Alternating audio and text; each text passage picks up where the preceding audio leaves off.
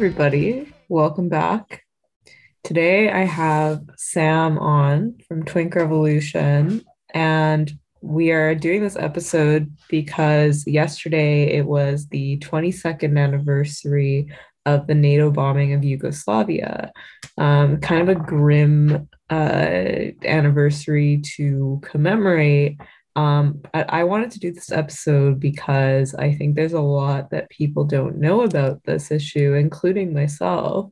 And I think that it's something that we can all learn from. So, in light of that, I brought Sam on, and I wanted to listen to Yugoslavian voices. And Melania was not available, but maybe next time. So, for now, how's it going, Sam? Good, good. Thanks for having me. Of course. So I think it would be good to do like a bit of a recap of what exactly happened. Why was NATO bombing Yugoslavia? And like there's a mainstream media narrative and there is also other explanations. So do you want to kind of run down what went on and what happened?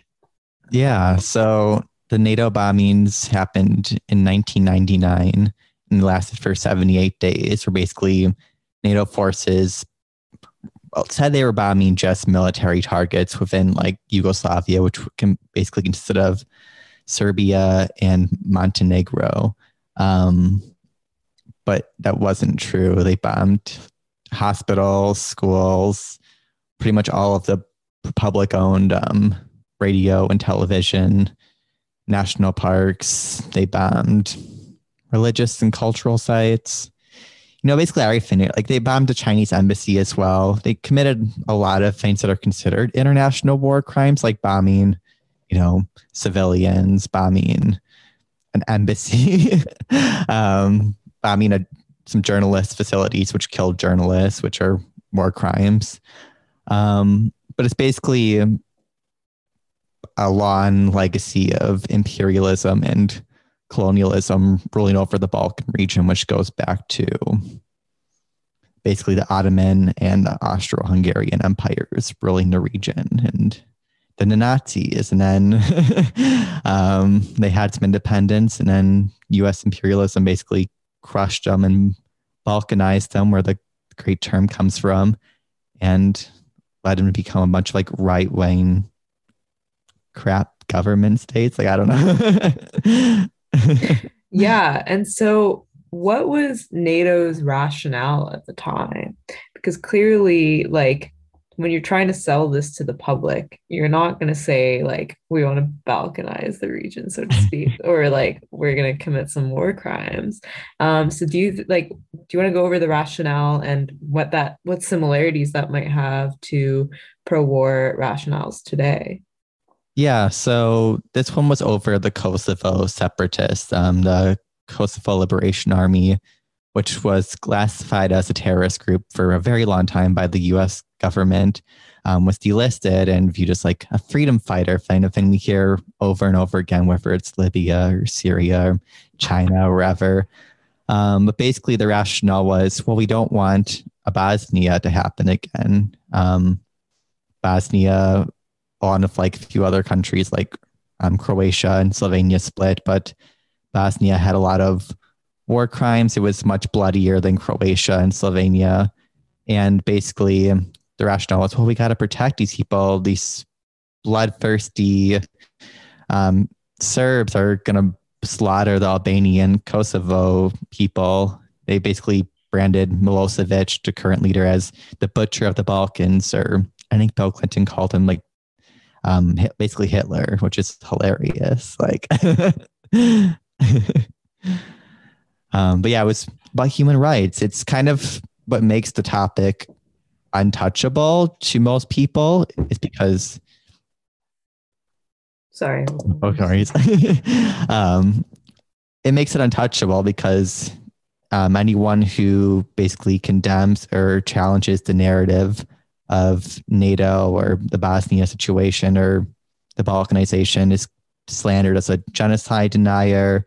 The libs love it. It's like the one topic where even like Bernie Sanders was like, oh, I support this. They're not cooperating with our unreasonable imperialist things, which basically demanded Yugoslavia give up this region they rightfully own as a sovereign nation, Kosovo, but also let in U.S. NATO troops to occupy the region. So basically letting NATO come in and occupy your own country, which it was free of. So,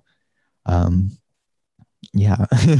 Yeah, I mean, that sounds, it's crazy to see because you see like the kind of rhetoric just reproduce itself. And I kind of remember when I took international law, I mean, I'm taking another class in it now, but when I took it previously before as well, we kind of looked at Kosovo as like a sort of example of where NATO can do good things. Mm-hmm. And so like it never even occurred to like to anyone really what like you don't really hear the other sorts of side of the story, I guess. Yeah. So what would you say would be the sort of interest, like the actual interest versus the sort of publicly stated one? Like what interest did NATO have in balkanizing?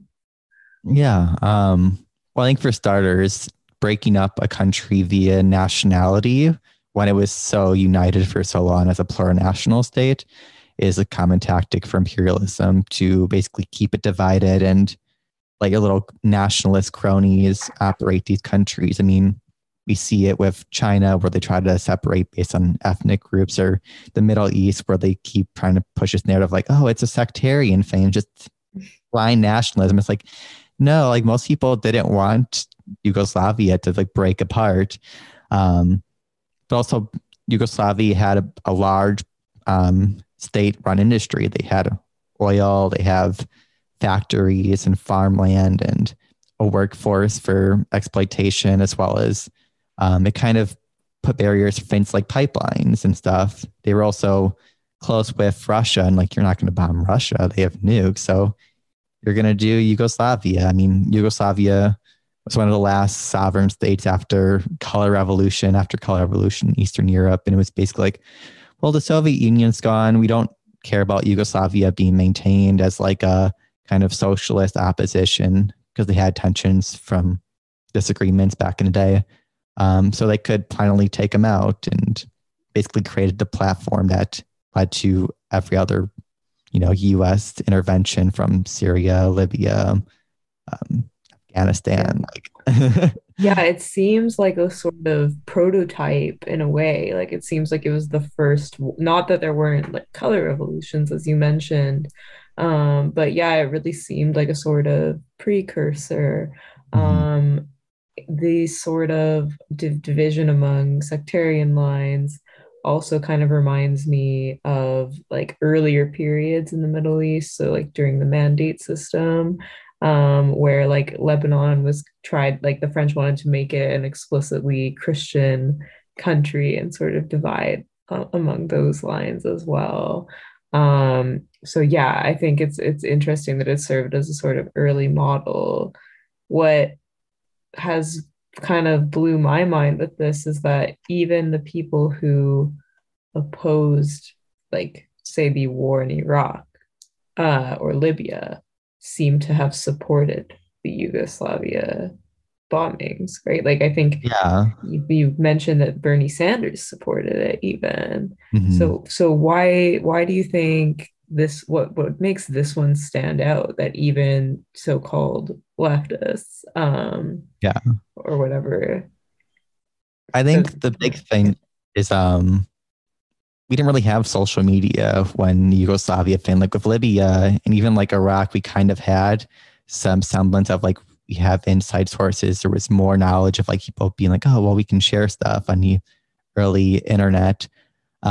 Yugoslavia didn't have that. I mean, it's kind of crazy because Yugoslavia has so many connections to things like 9/11. Like two of the people that fought in the Bosnia War under the Bosnian Mujahideen were people on a flight, a 9/11 flight into Pentagon, and they're from Saudi Arabia. They fought in Afghanistan.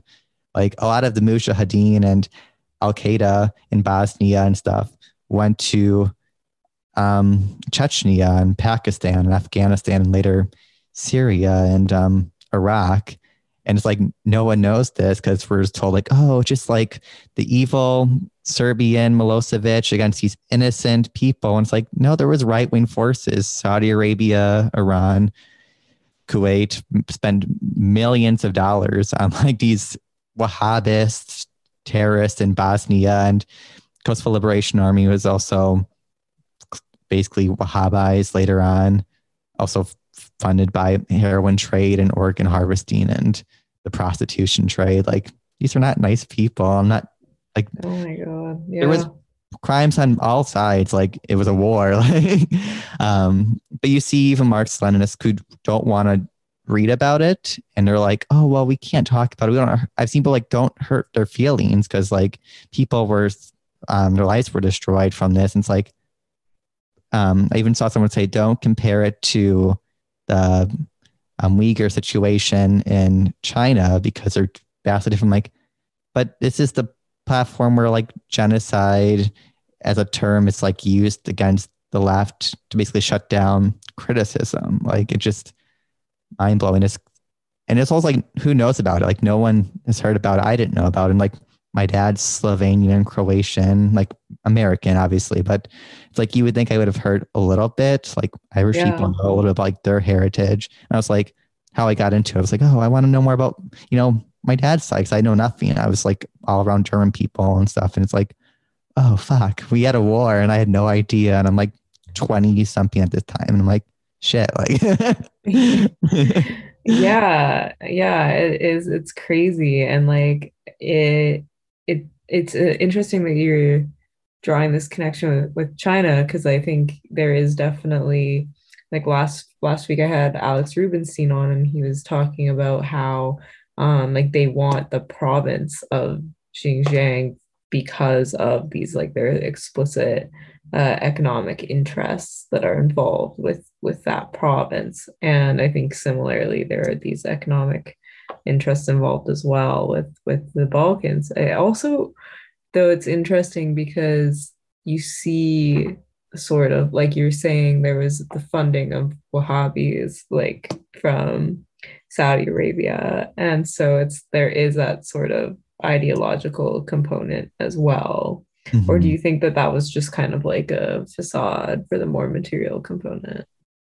Um, I think they kind of went hand in hand. I mean, when Bosnia split, they basically, their leader was Islamist. He grew closer ties with like, the Islamic countries around the world and wanted to, revitalize it and all of that stuff. While Croatia also had like a flirtiness with like the Ustasi past, which was like the ones who befriended the Nazis. Like, actually, Bosnia's first president may have been a Nazi. There's kind of debate around it, but the sources claimed he wasn't part of the SS when they were occupying the region. And the guy, president, was like, "I'll sue you," and he never sued. I wonder why. Like, but I think it kind of was at the time when funding money to Islamist groups was very useful in destroying like independent states or socialist leaning states. And Bosnia particularly was kind of the taking off point for like the jihad movement. Like Afghanistan often is like the one like, oh, it started, but they went there and that's really where it spread. Like these people went all over the world to fight this kind of Islamist jihad. Like Osama bin Laden visited Bosnia and I believe Kosovo. And I think the president actually offered him citizenship in Bosnia. Like, Oh wow. it's like, and no one knows this, but it's like there's these massive amounts of like counter revolutions and people that just went to fight war after war after war. It's like, take out Yugoslavia and then we're going to go to Chechnya and we're going to go to Afghanistan and Pakistan and we're going to go to all these other, it's like, it's mind blowing. Like, No, yeah, it's crazy. And I know like one of the the victims of communism guy, Brzezinski. I probably don't know how to pronounce his name, but I'm just gonna just take a stab at that. Yeah, so he like remember reading documents from him where he was talking about Afghanistan. And he was kind of saying, like, yeah, like there is a sort of calculus that we make about, whose side do we take, the Islamists or the communists? And, the Islamists are useful against the communists and we'll side with them every time. And you see the way that, like, VOC ended up siding with the Mujahideen as well. And so it's interesting to see that dynamic as well in Yugoslavia and then as well in Syria. But I guess what's surprising to me is like before I read more, like I just thought that Syria was like the almost like the beginning of it, like with the funding of Islamists, 'cause the US like before or I guess like shortly after 9/11, I guess, was more like Islamophobic, so to speak. So it's but yeah, I mean, I don't know. Is there a similar discourse around this with Yugoslavia? Like, do they talk about Islamophobia at all when you try to criticize these Saudi-backed leaders? Is this another Syria? I don't even think that comes up. I think people don't even want to acknowledge that aspect because when you kind of touch on the religious aspect, you have to address the question that pretty much like the Croats, the Serbs, and the Bosnians, they're all like the same like origin of people. They just split through imperialism and colonization along religious lines. Like the Ottomans brought a kind of liberal-esque Islam, like the Bosnians and the Kosovites had a very like, liberal, like sort of Islam where there can be bars in the same street as mosques. Now there's Wahhabist cells and cells of like people fighting like ISIS and going, to do extremism worldwide. You have Serbians who are Orthodox, hence why they aligned more of like Russia and like Greece and stuff. And then you have the Croats and the Slovenes who are Catholic. So they were run by the Austro-Hungarians. But like, I don't think people even want to go into that because even if you touch on it, people are like, oh, well, Milosevic was still a bad guy. It's kind of like, oh, well, he was a bad person, but we shouldn't have bombed. And that's where the conversation ends without ever investigating like what was the reality? Like, what were the lies told? Like, it's also the height of like feminism being imperialist, like the like accusations of like there's mass rape and pushed by the Serbian forces on the country. And of course, like with all war, there was like rape, but it wasn't policy in the same way it wasn't policy in Libya to like give Viagra to soldiers to rape the masses. Well, in Libya, it was fully false. Like there was no evidence of the Viagra thing even being real. But Yeah. it is something that happened. Like sexual violence is a part of war. So it's like, I would believe it if like I wouldn't believe the Viagra thing. I think that is a little insane, but like it's believable that that there would be sexual violence in the time of war. But yeah, whether like the president or the head of state is commanding that is the question of fact, and you have to substantiate those facts. And the numbers were just ridiculous from certain sources. Like some would have had every single Serbian, like Yugoslav soldier raping at least like 3 or 4 times, like 3 or 4 different women. It's like, that's just not real. And none of the numbers, it was probably in like the hundreds or a few thousand, but like they were saying like in the millions. And it's like, wow, yeah, it's a bit much. yeah.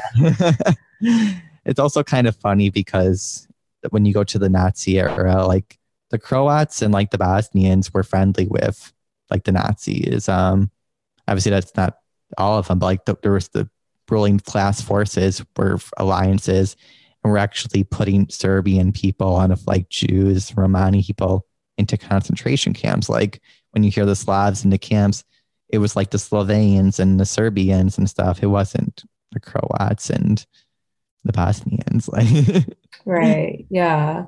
Well, I guess like another thing I'm like a bit curious about is one of the sort of narratives in humanitarian intervention is that this population is being held captive by the head of state and they're like asking NATO to come in. Like that was the narrative with Libya and to an extent Syria, where it's kind of like, dear Mr. whatever, like please come bomb my country.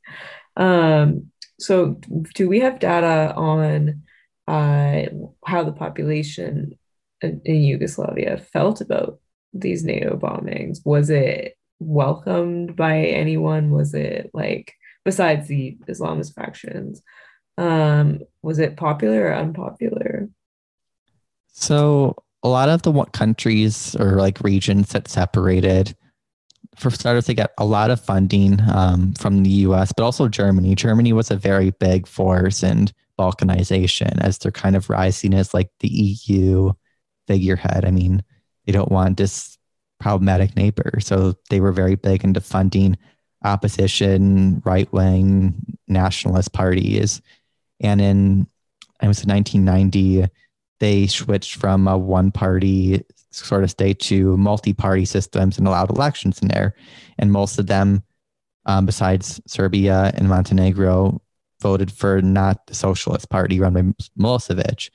So I think there was people who were upset, but the country was also under brutal sanctions. There was already a lot of pretext with IMF debt, which was a failure, a fault of the Joseph Tito's leadership, where he took a bunch of Western debt and then it fucked the country and led to privatization and also decentralized to more regions. And that kind of built resentment among nationalities because Croats and Slovenes were wealthier, while like things like Macedonia and Serbia were much poorer. So a lot more of their wealthy money was going to these regions to like bring them up. And that created resentment when they kind of decentralized. And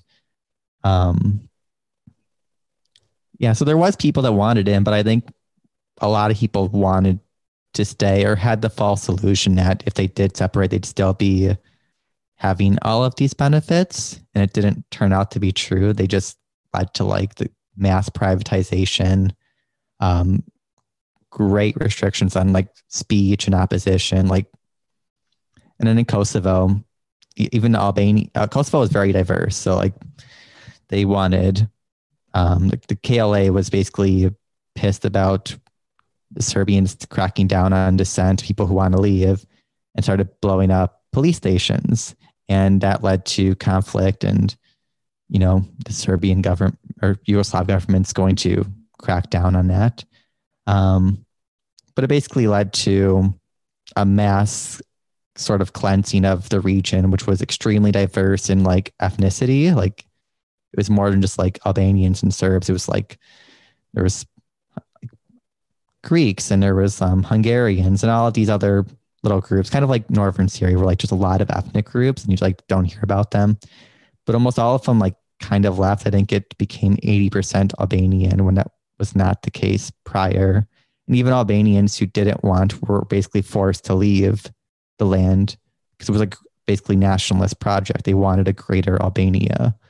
And that meant the ideal goal was taking land from Greece, taking land from Serbia, aka Kosovo, and I think Macedonia. So it was just like there was people. It wasn't the majority. They didn't want, or at least they didn't think they know what they wanted. Right. I mean, yeah, I mean, I think in general, like most people don't want war. It's just like during like the narrative, I feel like there's always so many people that are recruited by like NATO, or like even like Saudi or like just a lot of the sort of regime change crowd. They're like they like pick people out to kind of be like, yes, come bomb us. And then they Yeah. make it seem like critics of bombing these other countries are the ones who are evil and like not listening to the people of these other countries.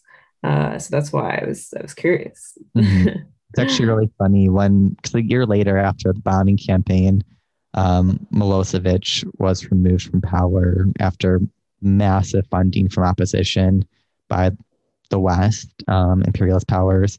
But like some of the younger people who created the protest and basically ousting of the leadership, some of them went on MTV and were like awarded like some award. I forgot what it was, but they were on TV, and it's like we're allowed to believe that they're the voice of the generation. They're the same as we hear over and over again of like, oh, this person's the voice, and it's like, yeah, the voice funded millions of dollars by like Yeah. Yeah, imperialist exactly. Yeah, that stuff is always like very suspicious to me. And I also think like one of the things I wanted to ask is like there seem to have been very long-term consequences. I like yesterday on the anniversary of the bombing, I was seeing people share their stories about like their families and how their families were traumatized and devastated. Do you want to maybe speak to the long-term consequences of this invasion and where things are at today? Yeah. Well, I think for starters, it's important to point out that the bombing campaigns by NATO polluted the land with depleted uranium. A lot of the weapons were depleted uranium tipped weapons. And obviously, Serbia and the region around there is one of the highest cancer rates in Europe. Yet they keep denying, like, oh, there's no connection. It's kind of like Fallujah. We're like, oh, it's not us. It's just like something else. It's magic, But the country also incurred like I think it was over $100 billion in damages, while having, God, I think it was like it was $1 trillion in like debt or something like that. It was a lot of debt. It was even in the billions. I don't know if my number's in front of me, but it was a massive amount of debt. So these countries basically had all of their major industry that led to them being somewhat independent be destroyed, and an influx of things like foreign media, foreign markets now were opened up for sales versus, state-run like automobile factories or state-run oil refineries. Plus, like the national parks, the Balkan area is like in the top 13 most biodiverse regions in the world. And they bombed fertilizer factories and chemical factories. So a lot of that pollutants like went into the rivers and the water systems and stuff. And it hasn't been cleaned up. Like in Belgrade, a lot of the buildings are still in like shambles, and it's been over 20 years, like crazy. Yeah, I mean, that's horrific. And I think I've seen, similarly, like in Lebanon, there's like still buildings that are destroyed from like decades of war as well. It is a really devastating event. One of the things like I also wanted to know or like discuss is, what kind of accountability processes there's been for this, because you hear about like Yugoslavian generals going on trial. But has there been any sort of accountability for the people who backed this bombing? And if so, like what's it been like? I'd say the people had no accountability. I mean, there was people arrested from all different camps, but it was primarily fixated on Serbian forces, obviously painting this idea of like this kind of fitting message, like these evil Serbians against, the poor, innocent people. I've actually, from like haters who are like international relations, like you hate these people. And I'm like, I'm part Croatian. They're like, well, you're betraying your kind. And I was like, what the fuck? Like, you're a socialist? Like, shut up. Like, but the International Criminal Tribunal of former Yugoslavia was the supposed, alleviation process, but it wasn't a fair process. Like, for starters, it was funded only by like Western countries like the US, Canada, Germany, and they were kind of like proxy states. Like there was no involvement of Russia. There was no China. There was no other forces, people that played a role as well. Um, but also they were funded by the Open Societies Foundation, the Carnegie Foundation, the Rockefeller Foundation. Like they let capitalist nonprofits finance this like force, which also refused to like prosecute any war crimes of NATO forces or politicians. Zero accountability. The court would not apply fairly in U.S. context. There was no juries. You had to prove your innocence. It was guilty until proven innocent beyond a reasonable doubt. A lot of your people could be like hidden identities, so you don't know who's talking. They're hidden. The trials were long, and they even force-fed prisoners, and they defended that. So there wasn't really a lot of accountability. And then the one accountability, which kind of basically was hidden in the media, was Slobodan Milosevic, who was basically acquitted of the major crimes he was accused of. But the media didn't cover it. It was kind of hidden in a report of another person. And he died in jail before his trial, I believe, finished. So, Wow, I didn't know he was acquitted of the crimes. yeah. That's wild. Yeah, I mean, I like the only times I've like heard about Milosevic is just like a sort of in the same way that you hear about any sort of enemy of the Mhm. US or whatever. Like it's just like a very caricatured, like this person's evil for the sake of being evil. And I feel like that is just part of the rhetoric that just hasn't changed at all. But it's been interesting to see, there's a sort of inconsistency, I would say, among like lefties or whatever we want to call them these days, in that respect, right? Because it's just like they might see how it's ridiculous in the case of like the Iraq War, but they're not going to see that in the case of Yugoslavia. So it's like, why? Yeah. Like it's kind of funny. I mean, like, not to like compare people. I'm like, if comparing like Slobodan Milosevic, like Saddam Hussein is like not a fair thing, but I think to many people, they'd have a nicer viewpoint of like Saddam compared to Slobodan. Even though a lot of the crimes he was put in prison for and put on trial for, he didn't commit. Other forces did do the crimes. There was Serbians who did crimes, just like Bosnians did and Croats did, as well as the Kosovo people. But it's like he wasn't the monster everyone painted him as. I mean, it's just a very unfair like viewpoint when he won elections. Like he was democratically elected. He wasn't a dictator. He had one of the largest oppositions in like parliament and Congress of any European country, which you don't allow with a dictator. You don't allow opposition to have a say. You don't allow opposition media to function in your country. Well, like in Croatia, there was no opposition. They just went to jail. Yeah, I mean, I think also it's just kind of like, again, it's when it's like a country that's not your own, it's so easy to like attribute everything like caricatured and bad. Mm-hmm. Like we don't really view like it's like in the US, like you basically have a one party state and like there's no real opposition in the elections.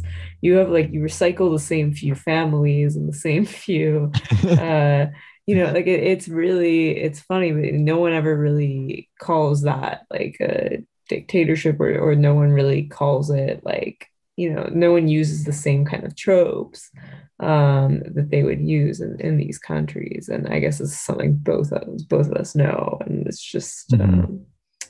it's unfortunate. Yeah. Um, so my sort of last question ish is I want to get your take on what, and again, I hate using the term the left because it's like, what even is that? But like, what can like socialists and Marxists learn from this whole ordeal? What lessons can we learn from the way that this rolled out now 22 years later, um, if any?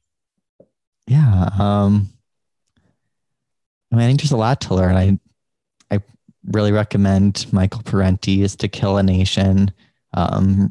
Just has so much information you just would never hear. And he uses primarily actually like imperialist media sources. He doesn't use like the Russian or other sources. He uses like French and German and the US sources to prove his point of like, this is not what we're told it is. But I think there's just so much history where we need to learn how narratives are crafted.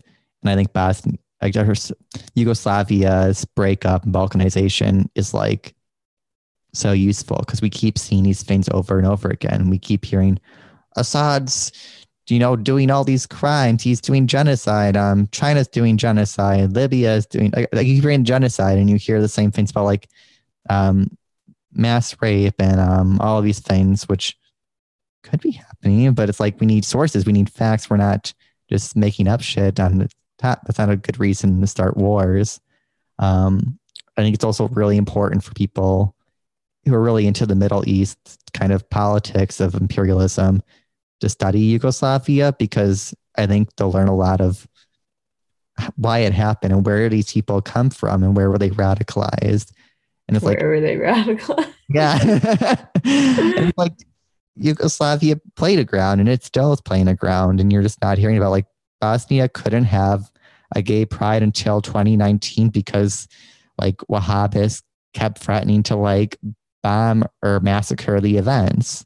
And it's like, you don't think of Bosnia that way. You think of like, oh, just this European country. It's like, no, it's a hotbed like Kosovo for like Wahhabist and, terrorist cells and stuff. I also think it makes people realize like life is not like idealist fairy tale. Like I think people, once they hear, oh, they did one wrong thing, we suddenly have to oppose them. And it's like, well, that's not how the world works. War is messy and war is complicated, and there is crimes that happen and those should be dealt with. But you don't just like betray a whole nation because a few like soldiers do horrific things. Like the rest of the people didn't do that. Yet it allowed mass bombings and long-lasting consequences.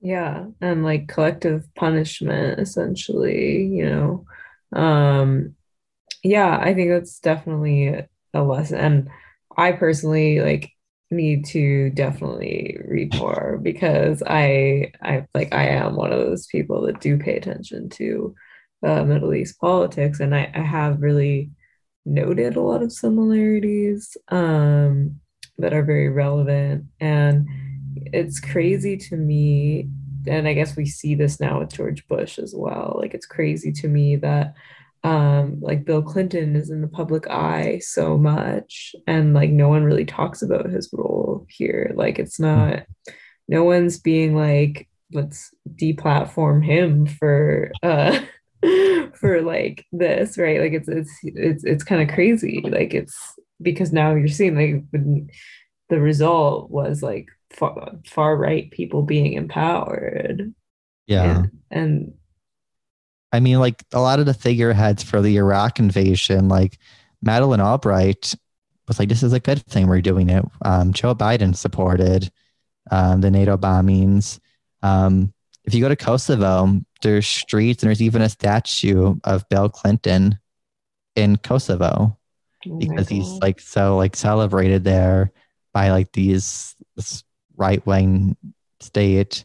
And it's like there's no accountability for these people. They just kept doing the same thing over and learn from mistakes. But like luckily, Russia and now even like China have been like a little more attentive and not just letting it happen so easily. I think the issue of Yugoslavia as well, like some Russian people did help.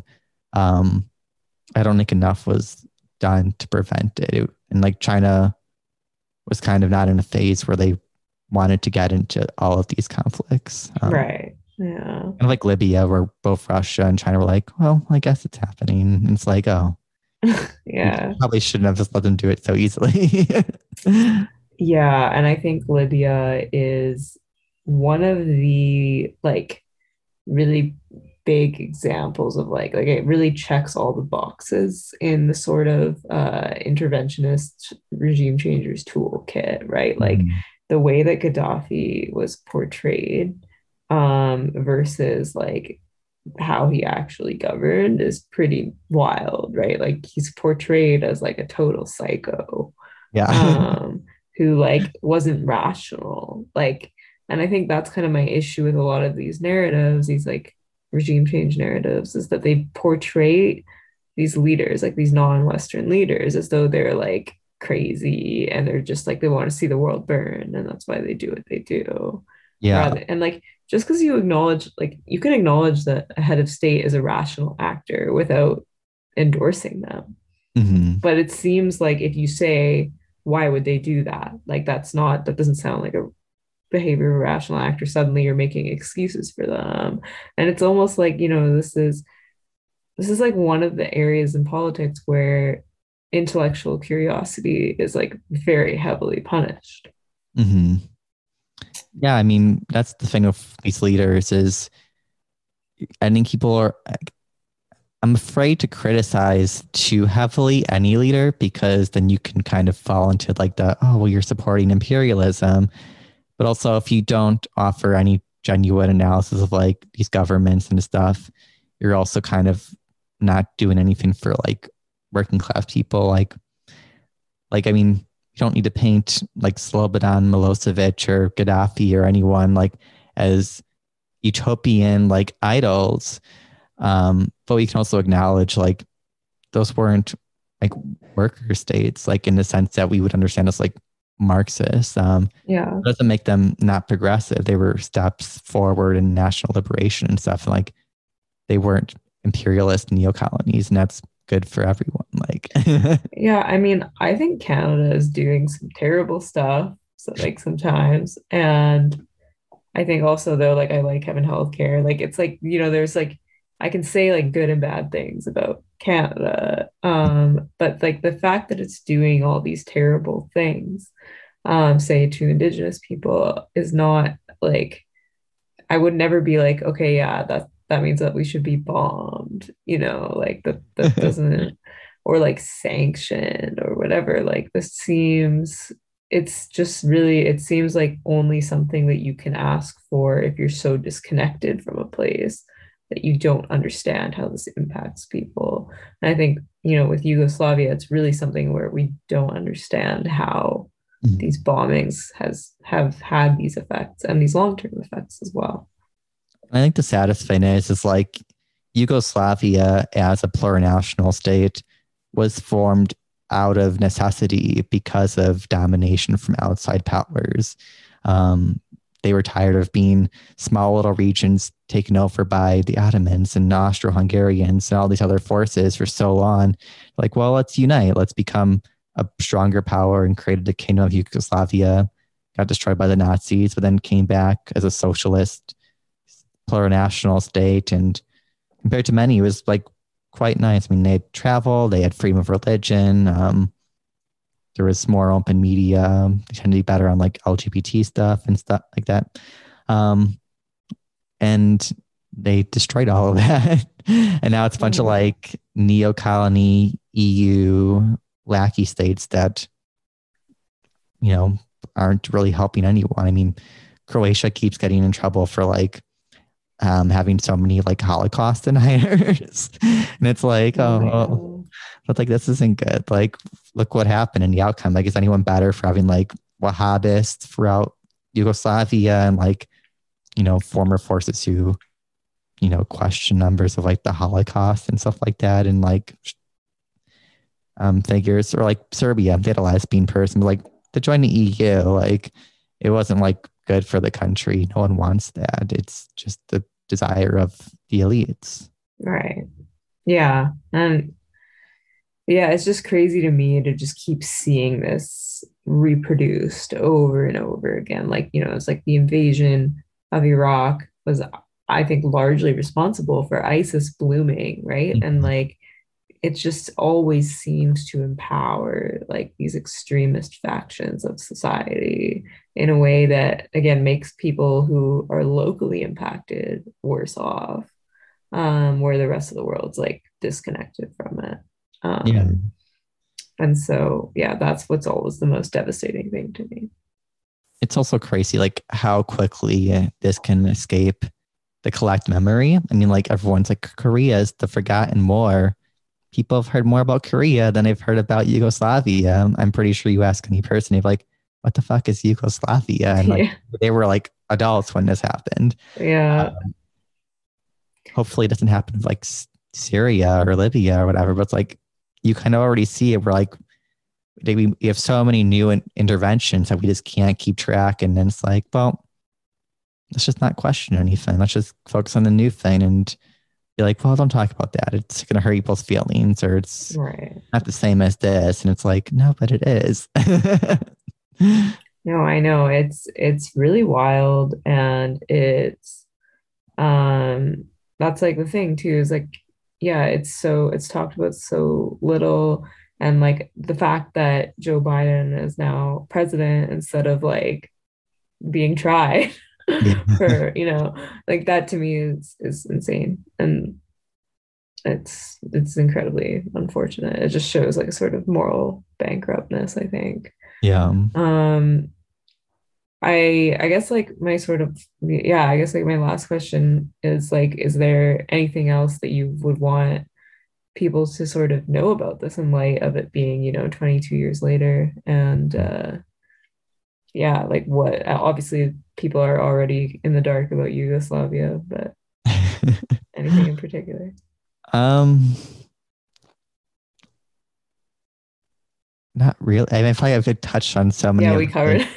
covered. I just think people need to learn from history because it's so applicable over and over again. We need to like be more hesitant, I think, of like nationalist sentiments. I think even like the term populism is used as kind of like a replacement for like working class solidarity. And that's not what populism means. It can be good, but it's like also cannot be. And I think we need to be careful. I mean, we can look at Rojava, like that kind of thing where it's like following the same trap of like, well, we got to separate the Kurdish people and their desire to be separate. And it's like, well, what does that mean for everyone else? Will they become better? And I think Yugoslavia shows being united, like on a plural national line, is the better option versus having a balkanized thing. Like, could you imagine the Middle East trying to balkanize? It'd be like a fucking nightmare. Like, because there's so much crossover of like minorities, like kind of like in Syria, where like a lot of like the Christian minorities get massacred in Bosnia. A lot of Christian Croats and stuff were also massacred by like extremists. So it's like I don't think we want to keep making that mistake. Like, let's be careful of like this idea of self determination when it's like really just like outright nationalism, because Right. like, is the self determination really for going to benefit the working masses or is it going to benefit imperialists? And I think we know the answer. Yeah, it's also like really like when you start like chopping things up like along ethnic lines, like it's what like you're creating like 7,000 new countries, like especially like when you said that and like in terms of Middle East, like I was thinking about how like in even in like the city of Beirut, it's like there's like different religious like people are always say like oh yeah like East Beirut's where the Christians are and like West Beirut's where the Sunni Muslims are and it's kind of like like it's already like seems kind of ridiculous to think like oh yeah like you divide like areas of the city by religion. Now it's like imagine like carving them up into different countries like just in Yeah. one city alone. It's also um unfair for like the younger generations who had multi-ethnic families, and some of them actually took on the idea of like being Yugoslavian. They were like, I'm not Serbian or Croat, I'm Yugoslavian. What happens to them when you carve it up and split on racial lines? Like that's not very nice. Like, that's not going to be a good outcome for them. And they're just completely ignored. Like, people don't know that people identified as Yugoslavian. They're just like, oh, they were always Serbian and they're always Croatian and they're always Bosnian, and no one ever changed anything. It's like, no. Yeah. Well, it's funny. Like I read this book and I like it's something to do with sectarianization. I can't really remember the title. And it's funny because the authors of it were like, I think, largely supportive of some imperialist projects, but there were some good points made. And the points that were made was like sectarianization, like the emphasis of people's differences and like, breaking things up by sect has been a tool of ruling classes for so long, to divide people and exercise their power. And so like yeah, even like the term balkanization, it's used still in so many places in order to like divide people. And so anyway, I don't remember the name of the book and I feel like I shouldn't drop it anyway, but it was not to like throw shade at the last part of the pod. Well, it's been a pleasure discussing this. Where do people find you? I'm on Twitter at TwinkRevSam, Twink Revolution Podcast, and then TwinkRev.com. I occasionally drop a piece, but there might be some changes in the future, so keep an eye out for that. Definitely keep an eye out. Yeah, and to the listeners, I recommend listening to Twink Rev. They've had some really fire episodes lately, so check it out. All right, well, thank you, Sam, and thank you to the listeners. We'll see you next time.